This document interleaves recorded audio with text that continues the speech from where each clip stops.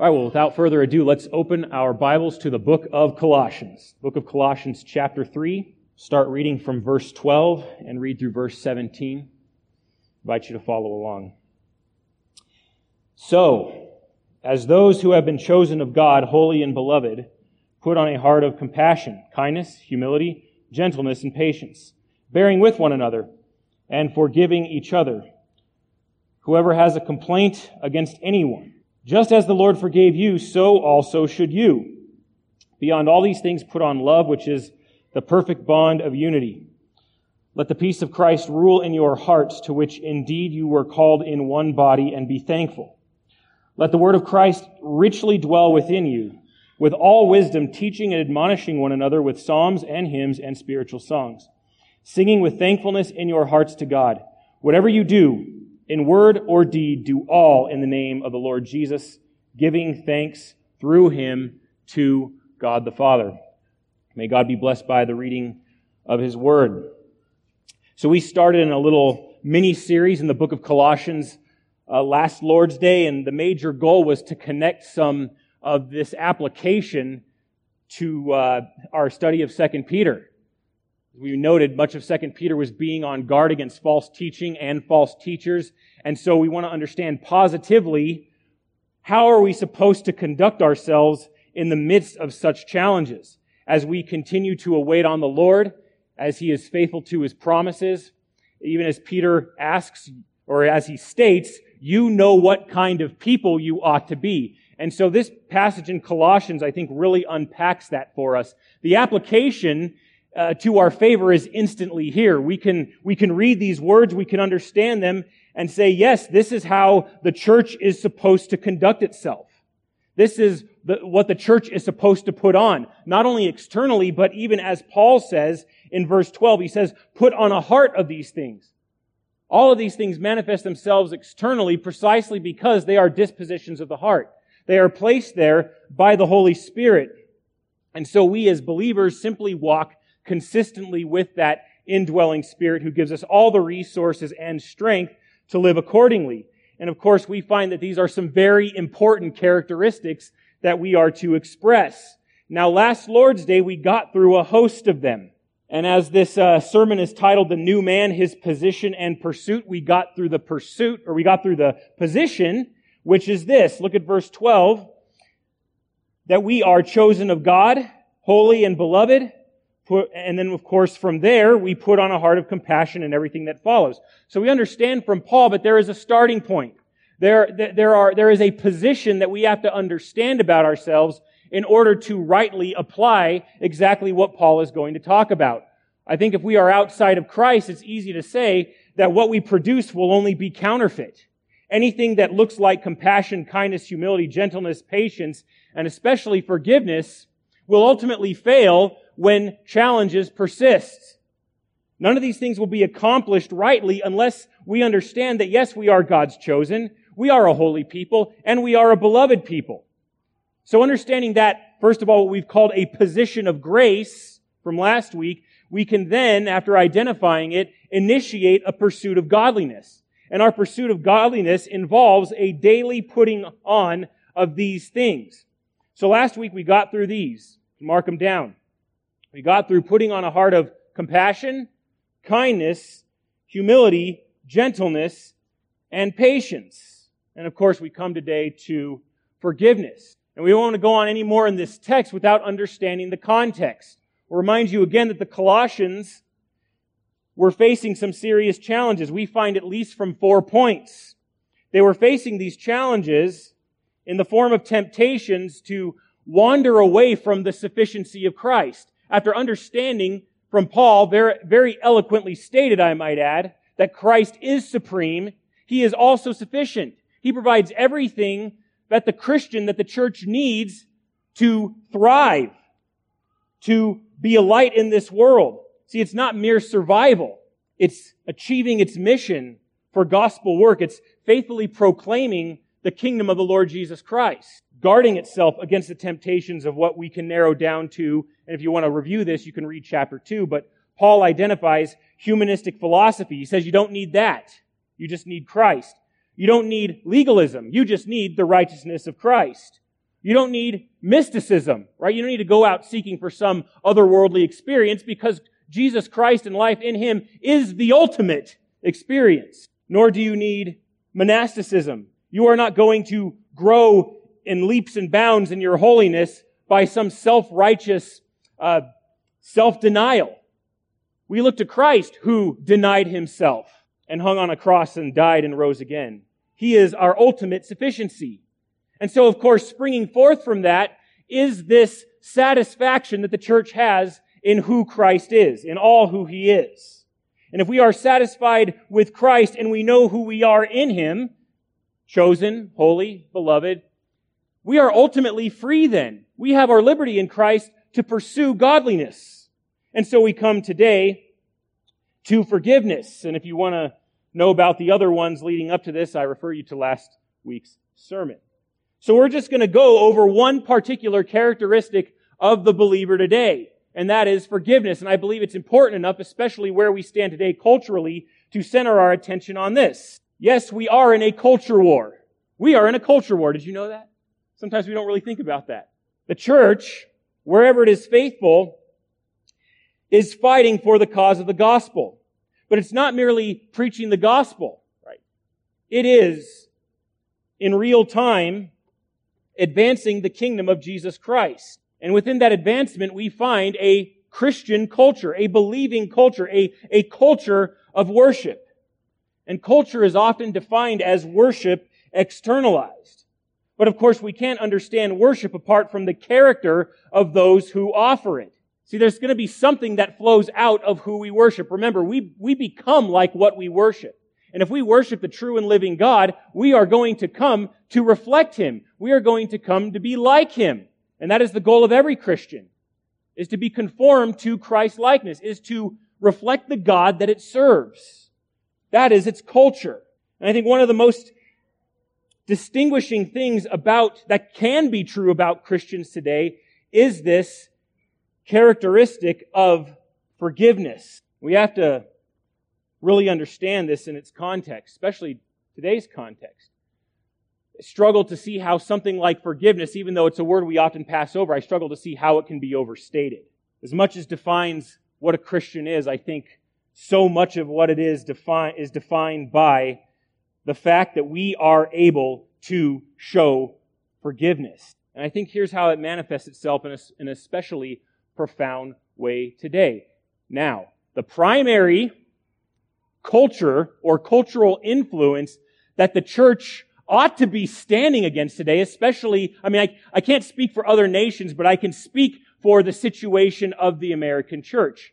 And it goes by many names. Okay? And we want to respond appropriately to it. And of course, it prevails upon you guys to do your due diligence, because I can't stand up here and lecture about every doctrinal point of what we know today as either wokeism, leftism, progressivism.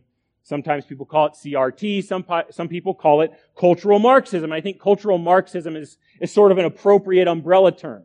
Okay. Now, the point today is not to try to go through a lot of flaming hoops to try to adequately describe it. That has been described elsewhere. And I hope to now we realize that is the primary philosophy that the church is armed up against, because cultural Marxism is so valiantly anti-gospel. And so wherever there is overlapping and wherever definitions are difficult to describe, we have to understand that is the threat that I believe society faces today, and it prevails upon the church to expose it and stand up against it. And so here's why we bring this up. As we've already stated, forgiveness should be a primary characteristic of Christianity. It's stated as much in Scripture. It should be a primary characteristic of all those who are forgiven by God. It should be a staple of church character. According to Paul, it is here. I would say that it's nearly impossible to show forgiveness unless you have compassion, kindness, humility, gentleness, and patience. All those things lend themselves to showing forgiveness. Now, here's why we bring this up. It is because of this. In cultural Marxism, and you can search far and wide, forgiveness does not exist. At least not the kind of forgiveness that we recognize from Scripture. In both the Old Testament and New Testament, The words for forgiveness are very simply understood. In the Old Testament, it comes from the Hebrew nasah, which simply means to lift or to carry away, as if a burden or a debt or a liability is lifted from you and it is put away, so that you no longer carry that burden, debt, or liability. We understand that in today's world, do we not? If we have a debt that we have incurred, perhaps it's credit card debt, and someone comes with some good news and says, hey, the debt's forgiven. You say, well, how did that happen? Well, I don't know, but the debt's forgiven. It's been lifted. That is, you are no longer liable to repay that debt. So that's a beautiful and fitting image of the believer's relationship to sin. Right? We are born in sin. We have the burden of sin. We have the debt owed of sin. And the wages of sin is death. And so that's our burden to bear. And this is what makes the gospel such good news, is that when we embrace Christ in faith, we are forgiven. Sometimes we forget that about the gospel. The gospel brings a promise of forgiveness of sins. But that debt of death owed to God has been taken off of us and has been placed on Jesus Christ. See, forgiveness isn't free. It's free to us, but it's not completely free. Someone had to pay the debt. And so when we are forgiven, our sins are lifted off of us and carried away, but they are paid for because they are put on Christ. And by His sacrificial death on the cross, which was perfectly pleasing to the Father, we find ourselves free of that debt. We are forgiven people. The Greek expresses much the same. It means to send away, right? That's why we can understand our sin as being as far from us as the east is from the west. You notice that on the globe there is no west pole and east pole. There's a north and south pole, but no east and west pole. That is the profundity of the separation of our sins from us, is that God in Christ has sent them away. Kind of brings up Old Testament imagery of the scapegoat, the goat that is sent out into the wilderness, never to be seen or heard from again. But in terms of Levitical atonement, it was as if Israel's sins are sent far away from them. And that goat, of course, bears the burden of that. And so when it comes to confronting this godless philosophy that is not only on the doorstep of the church, but often preached from our pulpit, we have to understand that that is what it is missing. And we don't want to miss the fact that that's what cultural Marxism is missing. It is missing forgiveness. Even though it has its own gospel, it has its own priests, it has its own disciples, there is ultimately no salvation. And the reason is that there's no salvation is because there is no forgiveness of sins. There is no ultimate atonement.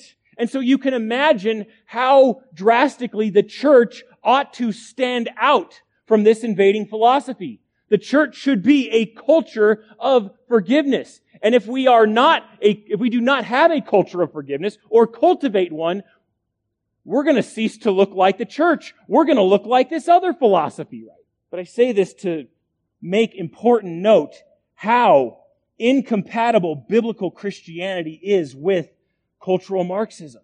Forgiveness.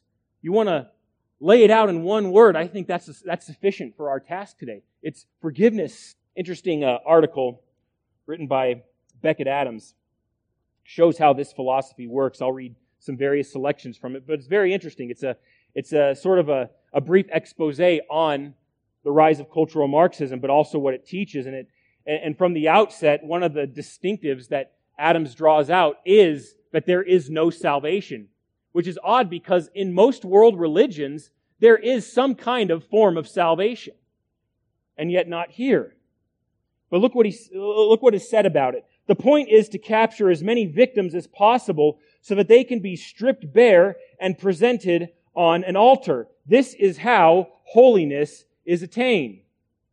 Author goes on, in wokeism, only its closely guarded ranks are safe from judgment. Everyone else is damnable. The mere existence of impiety as an act of violence against their beloved deity. And it's still sort of becoming more clear as to what that deity is. I think really cultural Marxism inherently is atheistic. It denies specifically the God of the Bible and makes, I believe, a God out of man and a God out of the state. But going on, The woke faithful are therefore highly motivated to search out acts of blasphemy. Once found, they latch on, declaring the accused guilty of a grievous sin. Now, you kind of apply this to biblical Christianity. We are all born and live a decent part of our lives as blasphemers, as unbelievers. And the light of Scripture exposes that. But what does the light of Scripture do? It doesn't stop at condemnation. It points us to the good news of a Savior. That is why there is therefore no condemnation for those who are in Christ Jesus. Because Christ has been already condemned in the flesh, on the cross, for our sin. So there is no more claim that sin and death and the devil himself can lay upon us. Not so with wokeism. There is no full absolution. There is never any full atonement. So there is never any forgiveness. And yet we've allowed this philosophy to infiltrate our ranks. One of the conclusions the author makes is this, and we know what the church of the woke does to the sinful. It offers them up as sacrifice to its vengeful and angry God. Acts of contrition be damned. What does that mean? It means the vengeful and angry God of wokeism, however you want to articulate this person, is never satisfied, is never pleased. This is a far cry from the God of Scripture, who is compassionate, who is merciful, who does forgive sinners, who is gracious. And so we desire that those same things be prevalent and dominant in our own culture, in our own setting as a church. I mean, wouldn't we hate to have that burden, right? Never knowing if we were fully absolved of sin, if there was ever atoned for, to always be atoning. I mean, this is the very thing that wore out Martin Luther. He always felt that burden of sin. He even came to hate God because the burden of sin was always there. It was like, is there any forgiveness? Can I ever be fully absolved, fully cleared, fully atoned for? And yet in another way, in a different historical context, this is the exact same thing that is happening, especially if we allow this kind of thinking to gain a foothold in our own ranks. We will end up rejecting the final, definitive, complete atonement of Christ and His shed blood on the cross. We will reject that gracious forgiveness that is offered from God and God alone. I think it's time to reclaim that benefit of forgiveness, but also to reclaim it as a firm and ongoing characteristic of our own church. And even saying this, it's obvious that, wokeism aside, we have our own challenges in our own setting. Every church does. Every church has its challenge. But I think one of the greatest challenges is forgiveness. As distinctive as it is, we are warned in Scripture against vengeance, taking revenge for ourselves, demanding restitution. Sometimes we can develop a habit of holding grudges, just simply refusing to let anything go, that we just heap wound upon wound. And there's never any healing, there's never any reconciliation, because we never think to forgive. And so we have broken relationships.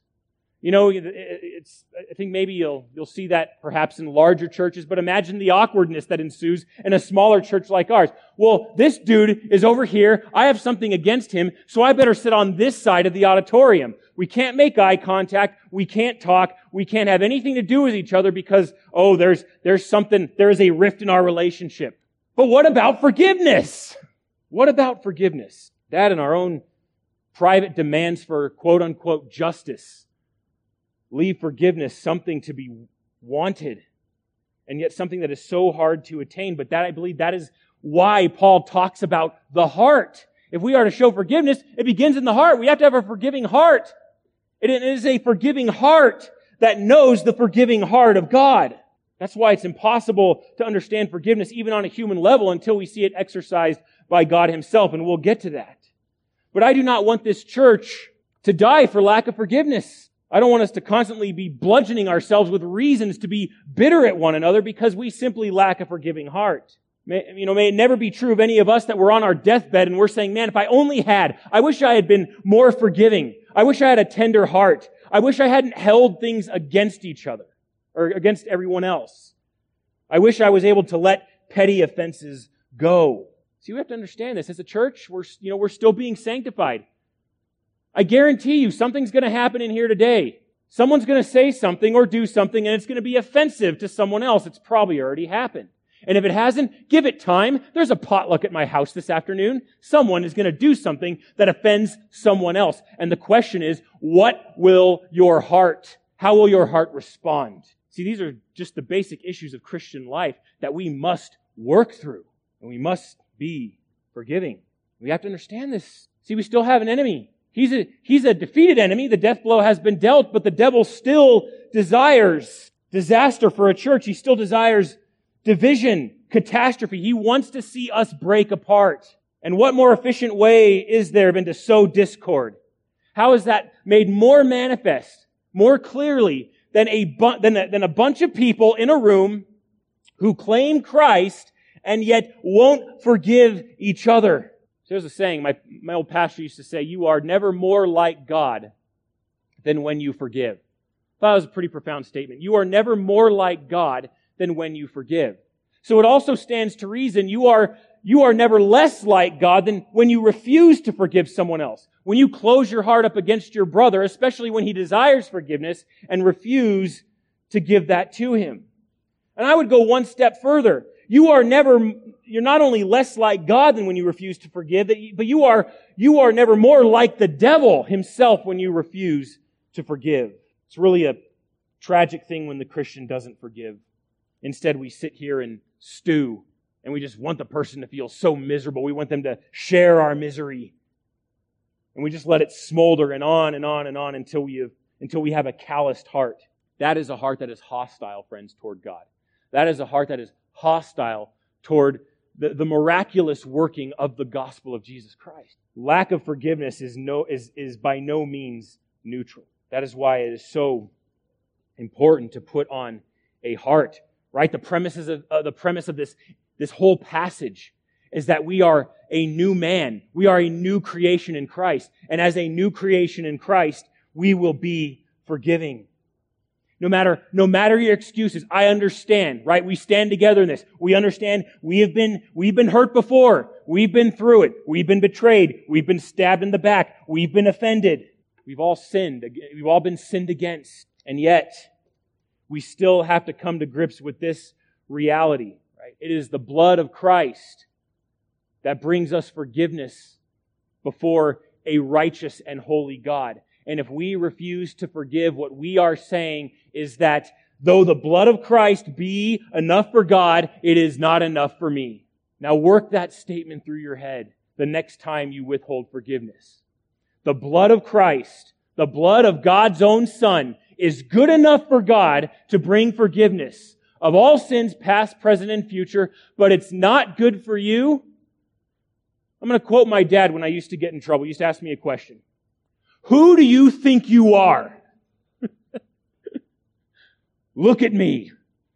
Who do you think you are to withhold forgiveness? You must think you are quite something or someone if the blood of Christ is not good enough for you.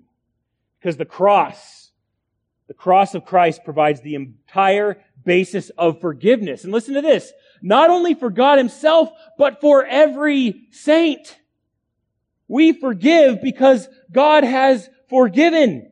That is precisely why Jesus says, if you don't forgive, neither will your Father who is in heaven will forgive you. It's very clear where your heart is if you refuse forgiveness. It even demonstrates that you do not stand in a position of grace, it demonstrates that you have not yourself been forgiven. Because he who has been forgiven much, what? Loves much. And if we understand that we've all been forgiven much, we will love much and forgive much. That is consistent with the work of the Holy Spirit. So as difficult as it is, we understand that as God Himself has forgiven us, we also are to forgive others. So that's my introduction. Let's get to the text itself, Colossians chapter 3. Let's listen to what Paul says in this very important passage. So let's start at verse 13. Just after patience. Of course, patience and forgiveness are intimately connected. But the first thing he says is this: bearing with one another. So we covered this a bit last Lord's Day. To bear with each other simply means that we make an allowance, and this is going to be a shock to some of you, but bearing with one another means that you make an allowance for the other person's faults. Now this may strike you as surprising, right? But that's what it means. And I say this because some of us have become so prone to impatience, and we become so demanding of right behavior from others all the time without exception.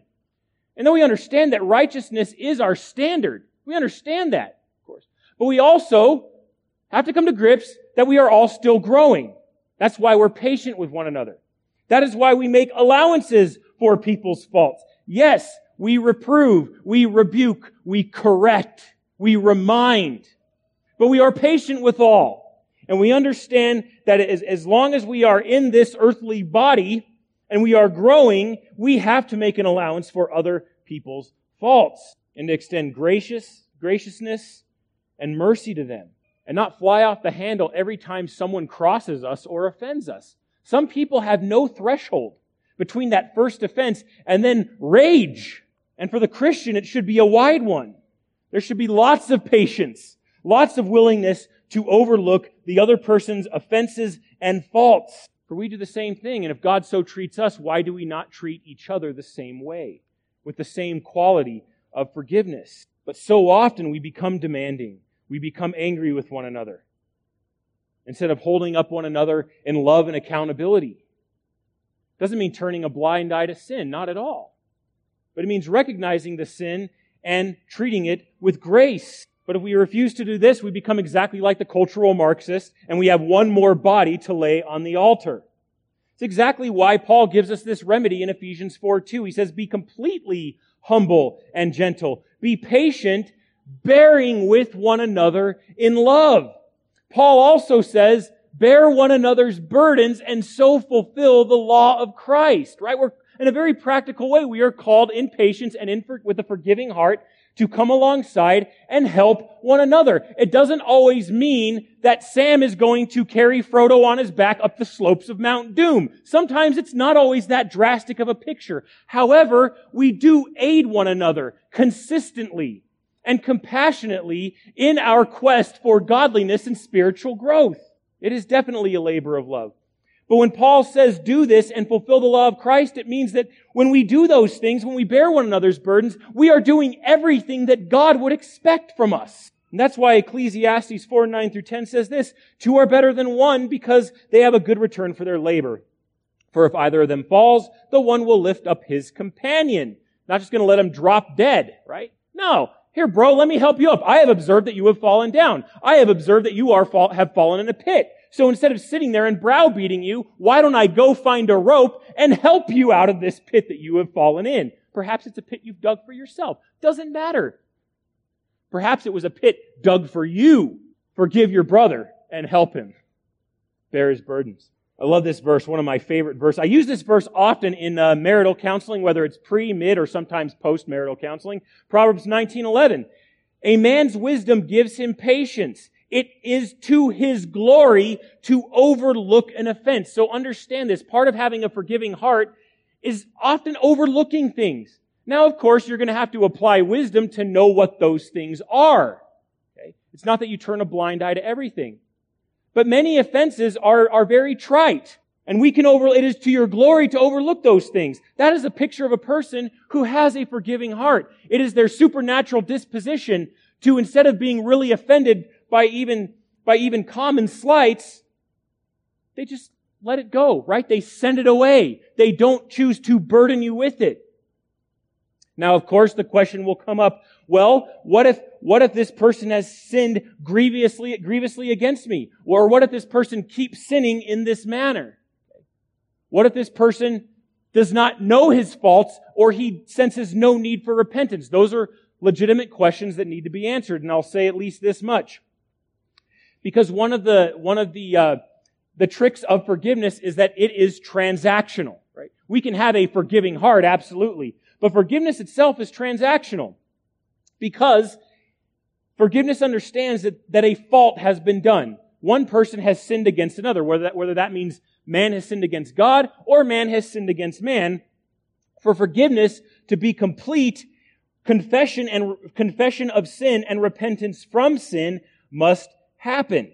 But the key is that we always, if we are the offended party, we always have a heart of forgiveness. We are always prepared to forgive, and in that way, we are able to keep bitterness at bay. We're warned about that in the Scriptures, to be aware of roots of bitterness. We don't want those things to take root in our hearts. We don't want those things to take root in our congregation. Not at all. But we do have to understand that, yes, there is many of you perhaps have been through that. There is a heartache that comes with a willingness to forgive, and yet the person who has offended you has not come and confessed and repented and asked you for forgiveness. We know that. That is a hard thing, and yet that is exactly why the church as a body bears one another's pains and burdens. I mean, I've been through that too. It's a very difficult burden to have on your shoulders. Is wanting that person to come and confess and repent, and you're willing to forgive as God has forgiven you, and yet they see no need for it. But I will say, as a standing principle, always nurture and cultivate a forgiving heart. Always prepared to relinquish the debt. Always willing to send away the offense and resist the temptation to be bitter. Listen to Ephesians 4:32, part of our scripture reading this morning. All bitterness, wrath, anger, clamor, the noise we make, right? And slander must be removed from you along with all malice. Okay? So he's pretty much getting at the same thing that Paul's getting at. Earlier in Colossians 3, right? Get rid of this, take off this, remove this, repent from this, and then put this in its place. We don't want to be like the man whose home is swept clean so that 7 more unclean spirits can come and occupy him so that his state is worse than the first. So get rid of those things, and in its place, be kind to one another, compassionate, forgiving each other, just as God in Christ has also forgiven you. See, God has not only forgiven us, He has forgiven us in Christ on the basis of what the Lord Jesus Christ has done for us in His death and resurrection. And so with that change of heart, we are ready to give grace. We are ready to give mercy. We are ready to give forgiveness in the pattern of Christ, who gave His own life so that we may have forgiveness of sins and every other spiritual benefit that God gives out generously and abundantly. Like Paul, we can be those who are poured out like a drink offering. We can give and give and give because the one who is given to us has infinite resources. So these are the qualities that we seek to cultivate in our lives. And though it's not easy, we understand the depth of human heartache. It is by God's Spirit and God's Spirit alone, and also with the support of one another, that we can have forgiving hearts and continue to show forgiveness. So important. So let's move on in our text. We bear with one another and forgiving each other. We've talked about the importance of forgiveness, the meaning of forgiveness, and also each other, the one another's. We as people of God practice the one another's. Christianity is not self-contained, right? It is not individualistic. It by its very nature reaches out to his brother or sister in Christ. So we forgive one another. That's the whole transactional nature of forgiveness. And so he says, reading on, whoever has a complaint against anyone. I kind of laughed when I first read that because sometimes, depending on the culture of any given church, there can be a culture of complaining. We can find ourselves very similar to the Israelites. Though God gave them everything they needed while wandering through the desert, continued to complain and lift up their voices against God. And if we allow that attitude to take place in our own midst, we will start complaining against one another. It's part of our spiritual immaturity. I think that's why we bear one another's burdens, because we know that often we are prone to complaining. We say really stupid stuff that's ill-timed and sometimes exaggerated. Think of how you exemplify that in your own life and then repent. Complaint. We understand there's going to be disagreements. We're not going to see eye to eye on everything. There's going to be strife. Yes, there can be friction within the body of Christ. Think of it as an engine, right? We're a well-oiled engine, yet the oil needs to be changed. But if the oil remains, we sort of get some gumming up, we get some seizing, and we don't want that to happen. But that's what strife looks like in the life of the church. There's offenses. Many of the greatest offenses are done unknowingly. Maybe someone looked at you the wrong way. They gave you the stink eye or something, or they said something and you got offended and it was taken the wrong way. Maybe you're easily offended and need to repent from that. But a lot of these things are petty and inconsequential. Sometimes they're not. However, we understand that offenses happen within the body of Christ, and we complain about them. Sometimes there's miscommunication, right? Communication takes place between two or more people, and sometimes something is said with a completely different intent than what is received. You say something to someone, well, what do you mean by that? Hey, bro, I just really want you to know that I've been observing your life and you have grown so much. Praise the Lord. What do you mean by that? You mean I was immature before? Do you mean I wasn't growing before? What do you mean by that? You see how easy that can happen? Miscommunication, misunderstandings. See, a lot of these are simply offenses we can overlook. Just get on with life and love one another. Sometimes it's very hard though, but that's why Paul gives the remedy. If you have a complaint against one another, and you will, mark my words, you will. Look what he says to us. He says, just as the Lord forgave you, so also should you. I love it when he says that because we have an immediate, undeniable, and fixed standard by which we apply these Christian virtues. Not to forgive in any vague sense. No, he is bringing up here a qualitative statement. Because of course we want to know that. How should we forgive? We asked the same question that I believe it was Peter who asked the Lord. How shall I forgive? What is the quality of your forgiveness? And of course, Paul aims pretty high here. He says, just as the Lord forgave you, so also should you. That may seem out of reach. That's very lofty, and yet the standard, it remains. The Lord has forgiven us. So how has the Lord forgiven us? Because this is our supreme example. And I want to go over a few things. I think all these are important. But let's understand how the Lord has forgiven us so we can put these very same things into practice. See, plenty of application. What's the first thing? Well, let's understand that the Lord, when He forgives us willfully. The Lord is not stingy in His forgiveness. He does not withhold forgiveness from those who come to Him humbly. He forgives us willfully. The Lord has a forgiving heart. One of the primary scenes I love to visit and revisit in Scripture is on the mountain in Exodus 34:7 when the Lord walks by Moses and proclaims His name to him. And the Lord, in Exodus 34 verse 7, describes Himself as this. He is the one who keeps faithfulness for thousands, who forgives wrongdoing, right? Those who have crossed Him, those who have disobeyed His law. Right? Forgives wrongdoing.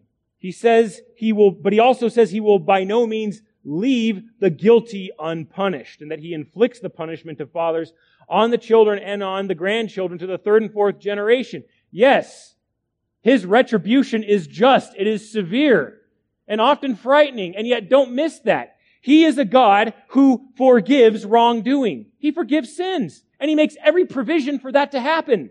He forgives because it's part of His nature. He forgives because He wants to forgive you. So why should we withhold forgiveness from one another? Why should we fail in that desire?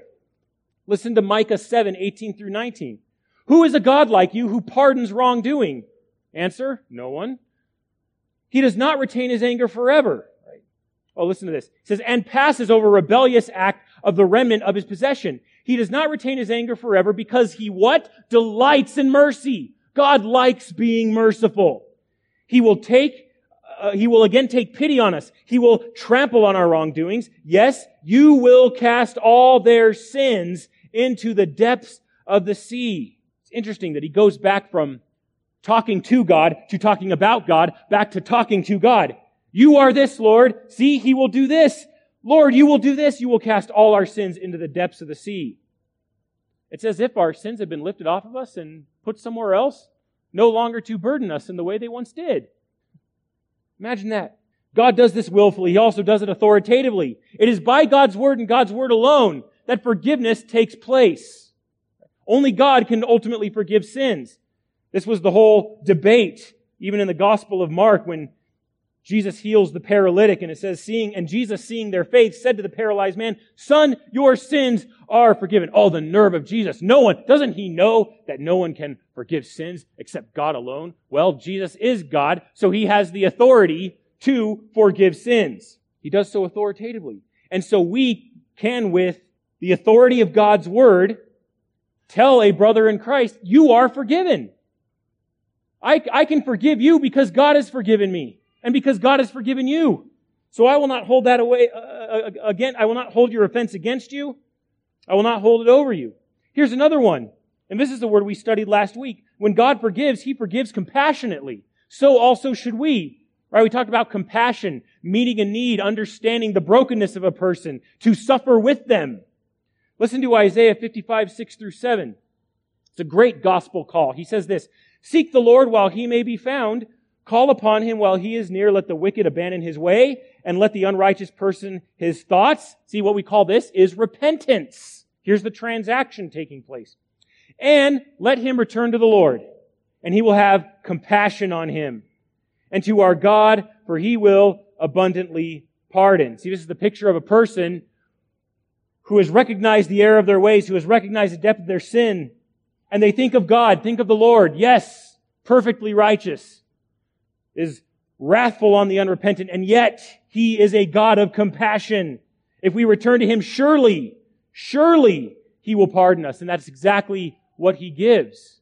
And if you have not done that, I urge you to do that today. Don't test His patience. Know that our God is a compassionate God who forgives sins, all of them. And going on from this, we also find that He forgives sins completely. Isn't that amazing? God does not forgive sins partially. He does not leave sins hanging over our head. When He forgives all of them. Now listen to Isaiah again. Chapter 43, verse 25. I alone, once again reminding us where forgiveness comes from, "and the one who wipes out your wrongdoings for my own sake." The slate is clean. And He says this, "And I will not remember your sins." This is one of the marvelous provisions of the new covenant. We read such language in Jeremiah. "Their sins I will remember no more." Right? It's not merely that God forgets our sins against Him, is that He deliberately does not call them to mind so as to use them to accuse and condemn us. Now, how does He do that? Of course, He does that because our sins have been placed on Christ and they have been wiped out. That is what happened on the cross. Right? The certification of accusations against us, all the ways we defy the living God, have been wiped out because Christ has put them upon Himself. And so the Lord can say, with all the joy of heaven, "Your sins I will remember no more." I mean, what can give the Christian more hope and joy? What can heal a broken heart more than that statement, "Your sins I remember no more"? And what do we receive in place of that? It's not just that God does not remember our sins anymore, it's that He clothes us in the garments of salvation. He gives us the very righteousness of His Son so that we can stand before Him as sons of God, as fully forgiven. We find this very clear in the Last Supper in Matthew 26:28. Jesus says this, and we commemorate this, we celebrate this every Lord's Day. He says, "For this is the blood of the covenant, which is being poured out for many for forgiveness of sins." The very purpose right there, clearly stated. When Christ laid down His life, when He shed His blood for us, sins were forgiven. Our sins were taken away. Here's another one. I think this can be the final one. Repeatedly, there's a once for all component to our sins being forgiven, but God works with us also in real time. He forgives us of our sins. He washes our feet. It is in 1 John 1:9 that we read, "If we confess our sins, He is faithful and righteous to forgive us our sins and to purify us from all unrighteousness." Once again, the hope of the Christian is that we stand forgiven and we stand purified. And we can come to Christ and repeatedly have our feet washed and confess our sins with honesty, with humility, and with joy, recognizing that He has made every provision available for us to enjoy His forgiveness and to enjoy our fellowship with Him. Listen to Luke 17:4. says, if your brother sins against you 7 times a day and returns to you 7 times saying, I repent, you shall forgive him. Now I know many of us have that inclination. Oh no, 6 was enough. I'm not going to forgive you again. This is it. But what does Jesus say? 7 times. Forgive him repeatedly if he repents, right? Then once again, the transactional nature of forgiveness. Further than this, even Jesus says, remember when he was questioned, what shall I do, Lord? How many times shall I forgive my brother a day? Up to 7 times? I imagine that the one asking that thought that he was shooting a little high. Like 7 seems generous, right? 7 is a nice round number. And then Jesus says, well, not merely 7 times. He says 70 times 7. Now I know what you're thinking. Does this mean that at the 491st time, I can finally say, no, I'm not going to forgive you. I am tapped out. You're on your own, bucko. All right. Well, no. Turn with me to Daniel chapter 9. I think we can understand what Jesus is saying here. Daniel chapter 9. And this is a passage that, Christians across the ages just love fighting about. We're not going to fight about it this morning. We can fight about it at the potluck, but here we go. Daniel 9. The 70 weeks in the Messiah. Of course, what's being prescribed here is 70 weeks of years. So in verse 24, we read, 70 weeks have been decreed for your people and your holy city to finish the transgression, to make an end of sin, to make atonement for iniquity, to bring in everlasting righteousness, to seal up vision and prophecy, and to anoint the most holy place. So we can at least understand at face value here that there's 70 weeks here, 70 times 7, 490 years total are being prescribed here, are being prophesied about regarding not only the history of the Jews, but also the work of the Messiah. Everything I just read is something that Jesus himself fulfilled and accomplished. And so he talks about that, and he goes on describing what's going to happen. Verse 26, then after the 62 weeks, the Messiah will be cut off and have nothing. Okay, so this is talking about the Lord Jesus, something that is going to happen to him. So all these weeks are going by, all these years are happening from the time this is decreed and onward. So it discusses not only the exile, but the return from exile and the years following, all leading up to what the Messiah, who is Jesus, will accomplish. And of course, at some point, those years will be terminated. That time will be up. And what's significant about Jesus talking about this is that time in Jesus' ministry is almost up. Just using simple math, from the time of this decree to around this time, a little bit after Jesus ascended to heaven, sometime during the apostolic era, these 490 years terminate the time of the 70 weeks of Daniel. And then, of course, if you read down, go to Daniel 9:26, it says, the Messiah will be cut off and have nothing, and the people of the prince who is to come will destroy the city and the sanctuary, and its end will come with the flood. Even to the end, there will be war. Desolations are determined. So there will be judgment on the city of Jerusalem. Okay? There will be a judgment. And then, of course, he goes on. Look at verse 27. He talks about, on the wing of abominations will come one who makes desolate even until a complete destruction. One that is decreed is poured out on the one who makes desolate. So that is talking about the very same event to befall Jerusalem, told in parallel fashion. So what does this mean, of course, pertaining to forgiveness? Well, what is this timeline here? What is being demonstrated here? Not only the work of the Messiah, but also the patience of God in dealing with his wayward people. Remember, the Jews rejected their Messiah. Of course, they continued spiraling down into a legalistic spiritual apostasy where they even persecuted severely the people of God. And we understand that once those 490 years were up, then at some point along the way, vis-a-vis verse 26 and 27 of Daniel chapter 9, the Jews would be judged. Their city would be judged.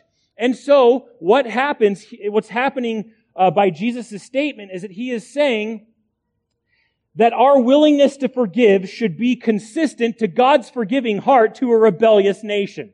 So the standard's never been lowered. That, my friends, is a forgiving heart. That is the patience of God toward his people. Yes, time was up eventually. But imagine how long he contended with them and forgave their sins and gave them mercy and gave them forgiveness. And yet without compromising his own righteousness, his own justice. And it was still meted out on a rebellious people.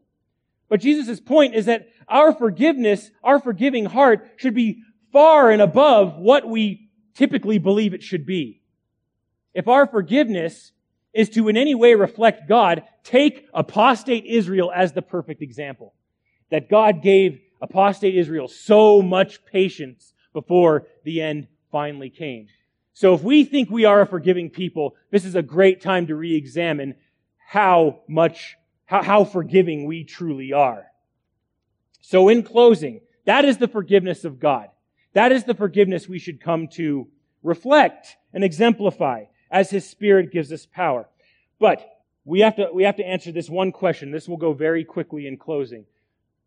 For us, in the Christian life, in church life, when repentance is involved, when this transaction of forgiveness takes place, what does it look like? 5 things very quickly. And I will not expand upon them mostly, but I want you guys to write this down because they are very helpful biblical principles to apply. Again, they prevent division, they prevent bitterness, and of course, they continue to water a heart of forgiveness. So here's number 1. One is this: when I am forgiving, I am making a decision not to obsess over the offense.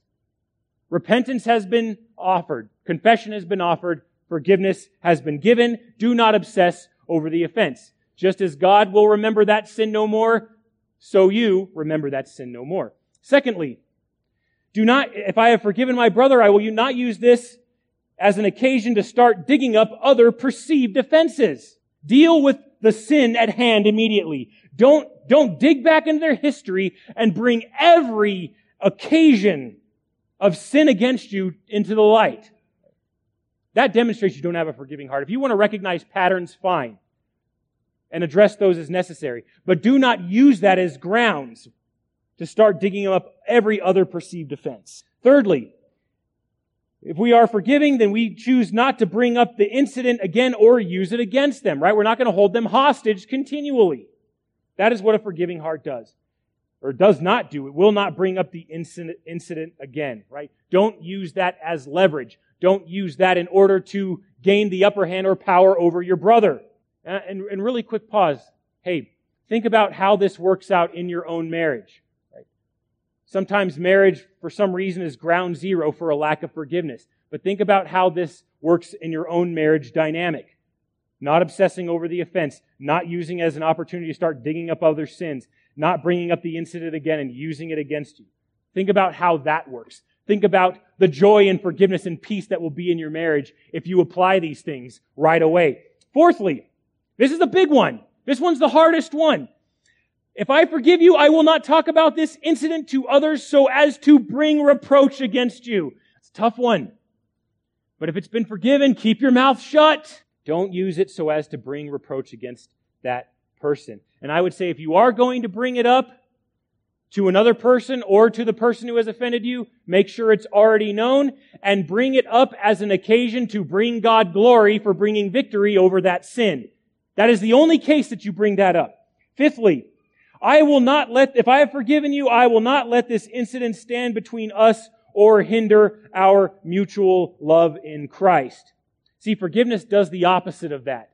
It propels us forward in our mutual love in Christ. It helps us grow in our mutual love in Christ.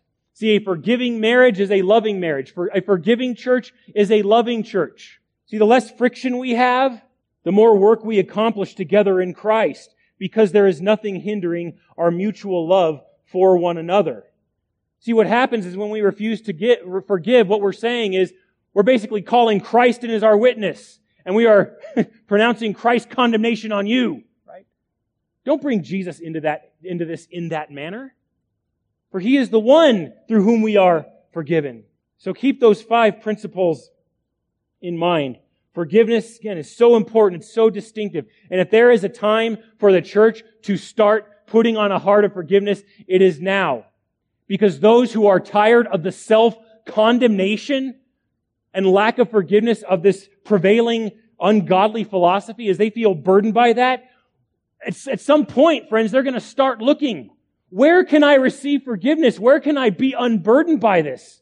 Where can I receive atonement for these sins that I've committed? Sins though they may be. They should look to the church. That's the first thing they should notice. Wow, the church, they not only love each other, they're not only honest with each other, but man, they forgive. They don't hold their offenses against each other. Why? Because our God doesn't hold offenses against us. That's the God we proclaim. That's the God to whose kingdom we belong and proclaim and desire to grow. Wow, that's a kingdom that anyone that the Holy Spirit is speaking to would want to be a part of. So may we not be overlooked because we refuse to forgive, but rather may we be noticed and peculiar because forgiveness is so strong, forgiveness is so obvious and practiced. Because we want to forgive as God has forgiven us. So with God's grace and blessing and strength, may that be true of us. Let's pray. Father, thank you again for our time together in your word. Thank you for forgiveness. It's nearly impossible to exhaust both its depth and its glory.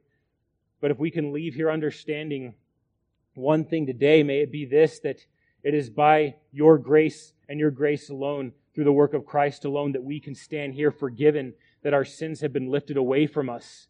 And of course, secondly, that if that has happened, that we should show that same consideration to one another. May we be faithful to practice the one another's. May we be quick to forgive.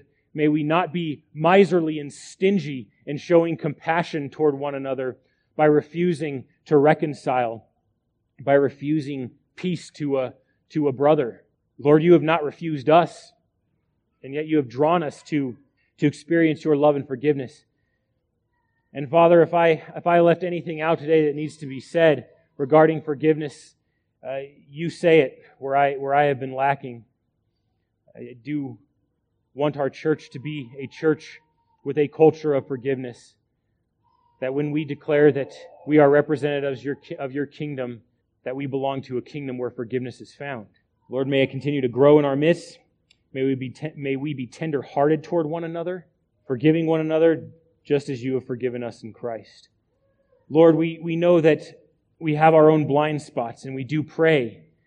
And there's instruction in this prayer that if we have something against someone, or if someone has something against us, that we would humble ourselves and pursue reconciliation, so that we do not allow a root of bitterness to take hold, so that we have forgiving hearts toward one another. Lord, we do confess that sometimes that is the case. And so we need your grace, we need your wisdom, we need the light of Scripture to shine on our own hearts and see if we have anything against anyone that can be worked out, so that forgiveness and reconciliation can come into full bloom. Pray this for us, Lord, and I pray ultimately that you would be glorified in it. Bless the rest of our time of worship today. In Jesus' name, amen.